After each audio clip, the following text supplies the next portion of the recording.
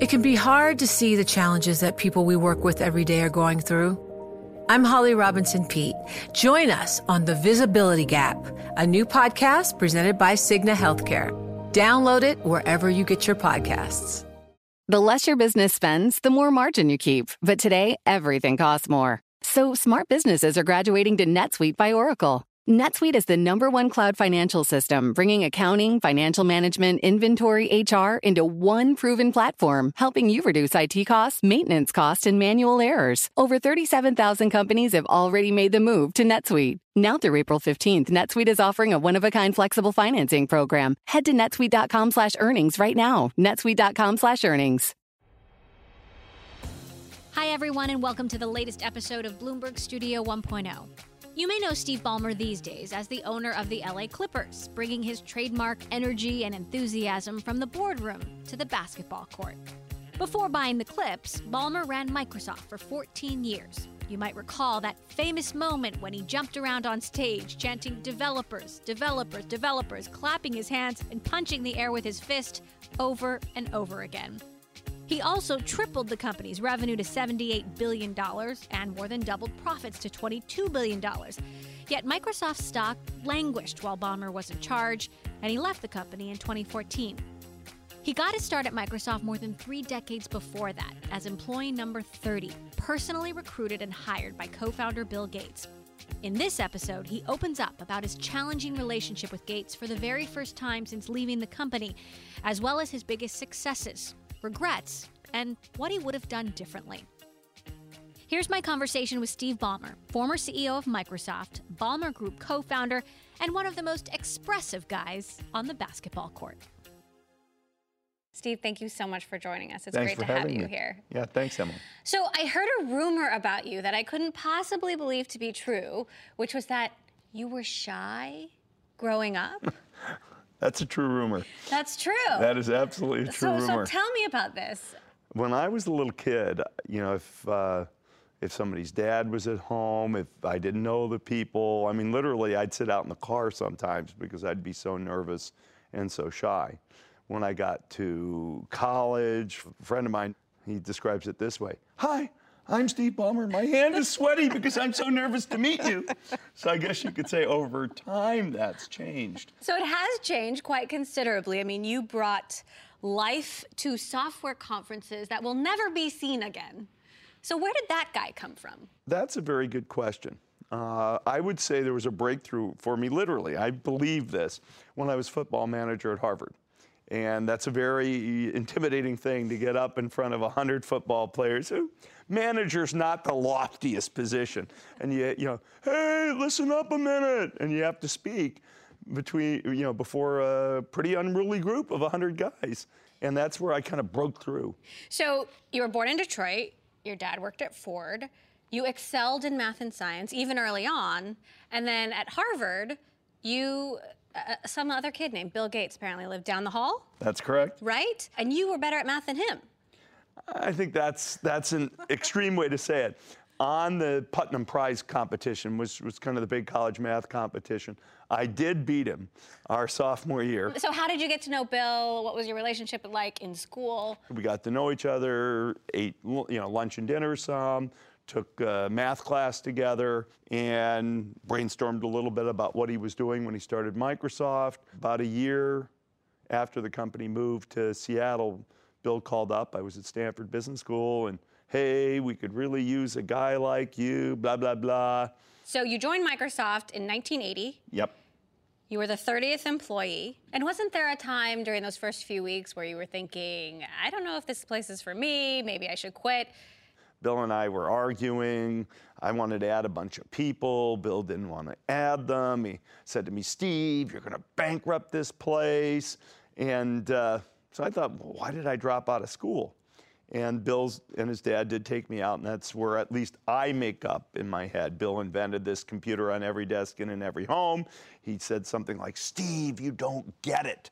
We're going to put a computer on every desk and in every home. And I bought into it and stayed a total of almost 34 years. You were his top lieutenant, right? And then you became CEO in 2000. You tripled Microsoft's revenue. What was it like taking over from a founder CEO? People like to focus in on Bill was CEO, you were CEO. This was kind of like my baby and Bill's baby, and we were growing it and nurturing it. He was kind of like the senior partner, I was the junior partner. If it's in the raising of children, I would say he was more, mom gets to decide more than dad, but, so I take great satisfaction in the things we accomplished throughout the time, not just when I became CEO. When I became CEO, we had a very miserable year. Bill didn't know how to work for anybody, and I didn't know how to manage Bill. I'm not sure I ever learned the latter. Things lightened up some, and then I would say my life changed a lot in 2008 when Bill actually left the company. How so? At that, Bill had asked me, he said, look, I'm happy to help you anyway, but I don't want you to need me, so I can come and go if you want me, great, but I have another life. And in a sense, I finally felt like, okay, we're not partners anymore. I have to take accountability. And I think I probably did some of my very best work at the company after Bill left, actually. Really? Like what? Pushed us into Bing, sustained that investment. That's really where we got into the cloud. We started what's now Office 365 in Azure.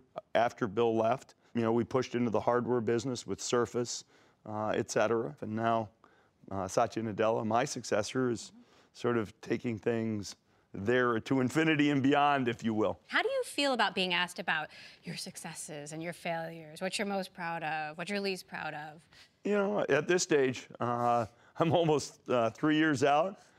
It's ancient history. Did I, have a lot of success? Yeah. Are there some things I wish I'd done differently? Of course. I started a company that had about $2.5 million of revenue and 30 people, and I left a company that had $22 billion in profit, and I feel like that net, pretty good success. What's your relationship with Bill like today? Yeah, we've kind of drifted apart. He's got his life, I sort of have mine. Microsoft was kind of the thing that really bound us. We started off as friends, but then really got quite enmeshed around Microsoft, and since I've gone, we really have drifted a little bit. He wasn't happy about when you left suddenly, or, what really happened? Well, it was definitely not a simple thing for either one of us. I think that at the end of the day, there are probably two things. A little bit of a difference in opinion on the strategic direction of the company, which I think is a challenge. And then number two, he and I had kind of always had what I would call brotherly relationship in the good parts and the bad parts, and I just think towards the end that was a bit more difficult than not, particularly with the strategic direction change, and the stock price wasn't going anywhere, so the rest of the board felt pressure, despite the fact that profits were going up. So I think you had kind of a combustible situation. And does it ever bother you you don't get credit for that? Sure and no. Mm-hmm. At the end of the day, I have the great sort of comfort of knowing what I did and feeling good about myself, and everything else doesn't really matter. Where did you want to take the company? Where did he want to take the company? I think there was a fundamental disagreement about how important it was to be in the hardware business.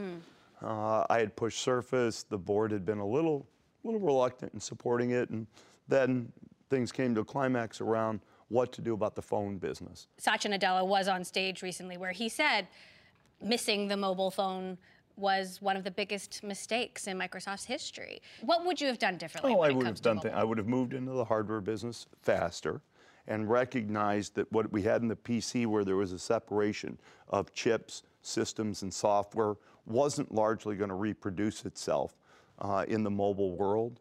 I wish I'd thought about the model of subsidizing phones through the operators. People like to point to this quote where I said iPhones will never sell. It was because the price of $600 or $700 was too high, and there was business model innovation by Apple to get it essentially built into the monthly cell phone bill. We should have been in the hardware business sooner in the phone case, and we were still suffering what I would call some of the effects of our Vista release of Windows, which sucked up a huge amount of resource for a much longer period of time than it should have, because we stumbled over it. And when you have a lot of your best engineers sort of in a sense being non-productive for a while, it really takes a toll. Would you have bought Nokia? I certainly wanted to buy Nokia. The board at first disagreed with that and then came back and said the company should go ahead, even though I had decided to leave. I think it was, if executed in a certain way, I think it made a lot of sense. A company chose to go another direction, and that's the decision the company made. Do you think they're wrong? I see the stock price flying sky high, and all you can say is the market certainly agrees with the direction Satya's taking the company, and I'm super excited about that. How do you think Satya's doing? I think he's doing a fantastic job. He's really pushed on the cloud. He's really building on the foundation of machine learning and artificial intelligence. I consider the fact that revenues and profits have not been down. They've been pretty flat, actually. But that's important to maintain as he re-gears the place. So, he has my certainly unconditional support. He's been more open to partnerships than you seem to be. Is that the right strategy? No, I have no quibbles with anything he's done from an call it an openness standpoint. I think that's a better way of saying it. Should Azure run open source software? Absolutely. Is it easier for Satya to communicate that than it ever would have been me because I was identified as a competitor? Sure, and he's taking advantage of it, and he's doing the right stuff. May 2014, you bought the Clippers for $2 billion. How does life as the owner of a basketball team compare to life at Microsoft? Well, it's completely different. So comparing them may not be the most interesting or valuable thing to do. I love the game. I love seeing us go out there and win. But there's aspects to the job as well. How do I, sort of properly interact with our coach, with our basketball staff, with our players? What's my role? I try to make sure I'm a positive force to our players, that I ask hard questions of our basketball staff. We have big decisions in front of us. An arena, where do we go in terms of changing the way sports is consumed using digital techniques, not just OTT, but virtual reality and live statistics, in addition to, hey, it's the season, let's go win some ball games. So, what are your hopes for a new season? And not to talk smack, but how can you beat the Warriors this year? I don't know. I watched the Spurs beat the Warriors by 25 points in their opening game. It's kind of like what we say. Anybody can beat anybody on any given night. That said, the Cavs and the Warriors are still favored to get to the finals for the third year in the row. Sure. Does the league have a competitiveness problem, and do they need to fix it? I think our league is actually pretty competitive over time.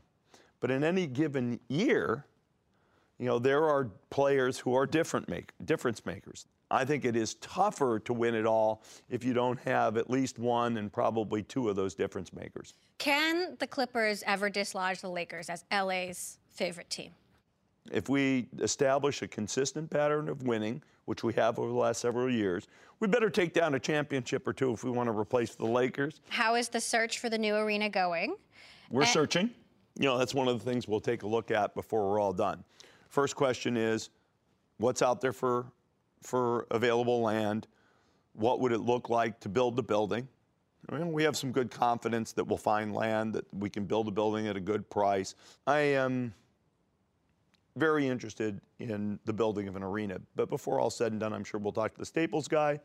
The other thing I can tell you is I don't think it ever makes sense to enter a renegotiation with a landlord unless you have an option. Right. So we will have an option, and it could be a very exciting one. Let's talk about your class that you're teaching now, because you are drilling down on government. Yeah, when I retired in early 14, my wife and I she's been working for 10 plus years on issues of child welfare and what does it take to help support children who grow up in tougher circumstances. I retire and she says, okay, now you're my partner. And I said, come on, the government takes care of that. All we have to do is pay our taxes correctly. And she said, no, we can do better than that. I've put 10 years in. And so we locked on two things. Number one, we locked in on a focus on kids who were born in communities where their probability of living the American dream, having that sense of upside, is very limited. But why the government project? Because my wife challenged me. I said, okay, I got to figure out really what government does. How much money does it take in? What does it put out? How is it working? And eventually came to the idea what we needed to do was to create something like a 10K or an investor presentation, if you will. We're hoping to publish early 2017. What are the most troubling things you've found so far about the numbers? Government is actually making good progress and good improvements in many ways. I was surprised how good I felt. Not perfect, but much better about government and the taxes. And I came away with two big things. Number one, what I call the savings programs, not the transfers and the entitlements, the savings programs, Social Security and Medicare. We have to put aside enough revenue and enough expense to match. Those things have lost money every year since 1980. Second thing we have to do consequently then, that'll help us get the debt under control. But the third thing, which really jives with what my wife said, is there are communities of people. Let's say you're born in the bottom 20%. If life was perfect, there'd be a 20% chance you stay in the bottom 20%. The truth is there are communities of people where that number's over 50%. Though that's just not okay. Every kid should at least have the opportunity. What does it take for government and for us as people with philanthropic and civic resources, what kinds of investments in not-for-profits and government programs? How does philanthropy partner with government? So it's been interesting, but when you look at government, a lot of things going well, but some things really not. The work that you're doing with your wife in philanthropy has been compared to what Mark Zuckerberg and Priscilla Chan are doing with the Chan Zuckerberg Initiative. Talk to me a little bit about where you're going, where you're leaning, who you're looking to help. Kids who are born with a very low likelihood of ever moving up from where their parents were economically. It's not consistent with America. It's just not right. There's some great not-for-profits doing great work. We are trying to find the best of those who operate nationally and support them. That's number one. Number two, we are very bullish on what they call place-based strategies, where you bring a community together and you challenge everybody, the schools, everybody. Number three, we're going to focus in on certain cities. The ones we have connection to are Seattle, because we live there, LA, because we own a basketball team there, and Detroit, because I grew up there. So we will have geographic focus. You mentioned you can never make the math work on Salesforce. Never, ever, ever, ever. What do you mean by that? It's too expensive. I mean, it's a fine company. Is it a great company? I don't know. It's a fine company. But in my opinion, relative to earnings potential, it is dramatically overpriced. That's just my opinion. Do you think they're headed for a disaster, or I don't know if the company's headed for a disaster? In my worldview, at some point in time, the market will ask companies to make profits commensurate with their market cap. Now, Amazon doesn't either. They have great potential. It's a great company, great company. When will the market demand that? Can't say. When will it demand it from Salesforce? Can't say. Is Amazon getting a pass from Wall Street? They are, because people, I think, believe powerfully enough in the future of earnings. But you can't tell me over the long run earnings and market cap are divorced. That sort of runs fundamental to my basic view in capitalism and the way it works. We can talk about Twitter, because you're still an investor in Twitter, as I understand it. At the time, when you announced a stake, it was 4%. Do you still own as many shares in Twitter as you used to? I think it's fair to say I remain a large investor in Twitter. So what do you think about what they're going through now? First of all, I think Twitter is an irreproducible asset. I don't think there's any vehicle that lets you speak broadly to a mass audience any better than Twitter. Could the product be easier to use? Of course, the product could be easier to use, and I think that's an important area. So do you see Twitter having a future as an independent company? I think Twitter would be great as an independent company, and I'm sure there are acquisitions that would also make sense for the company, the product, and shareholders. What about going private? Going private is a distraction. In my opinion, I think the company would be better served to put its energy into innovation than all of the work it would take to go private. What about Jack Dorsey having his 2 jobs? Do you think that's a good setup? I think it's easy to question. People would obviously, including me, like more out of Twitter. CEO is clearly divided in the way Jack spends his time. Certainly as a shareholder, it would be reassuring to me if he was entirely focused on Twitter. What would you like to see? I'd like to see them work on the things they need to do from a product and cost structure standpoint and be open, always open to opportunities to be independent, but also to make a sale if that seems appropriate. When you joined Microsoft, you didn't get a single share. Is that true? Well, that's complicated. I had a profit share. I never had a stock option. It's written on Wikipedia. I made money on stock options, never had any. At the day we incorporated, I had 8 3/4% of the company, and that's been the source of my ownership since then. And you still own a lot of the company today, something like 4%? I still own what I own. That's not a thing that I disclose. And with the stock at 60, you just have to consider the possibilities, given how good a job Satya's done. Bill Gates and Paul Allen have sold a bunch of their shares, but you've held on to yours, and you actually own more than them. That's correct. Why have you held on? I believed in myself. I ran a company I believed in, and guess what? It's worth a bunch. It's worth a bunch. Now, the full recognition in the marketplace of the value of the profit stream we created wasn't necessarily recognized during my tenure, but it is now being recognized in Satya's tenure. I'd say, number one, I made a great investment by holding. And number two, I have a lot of loyalty. I mean, certainly when I'm working at the place, if I start selling, what does that mean? It means I don't believe in the future of the company. I sort of basically believe that people who are on boards or work for companies, at least in leadership positions, they should actually have to hold all their stock.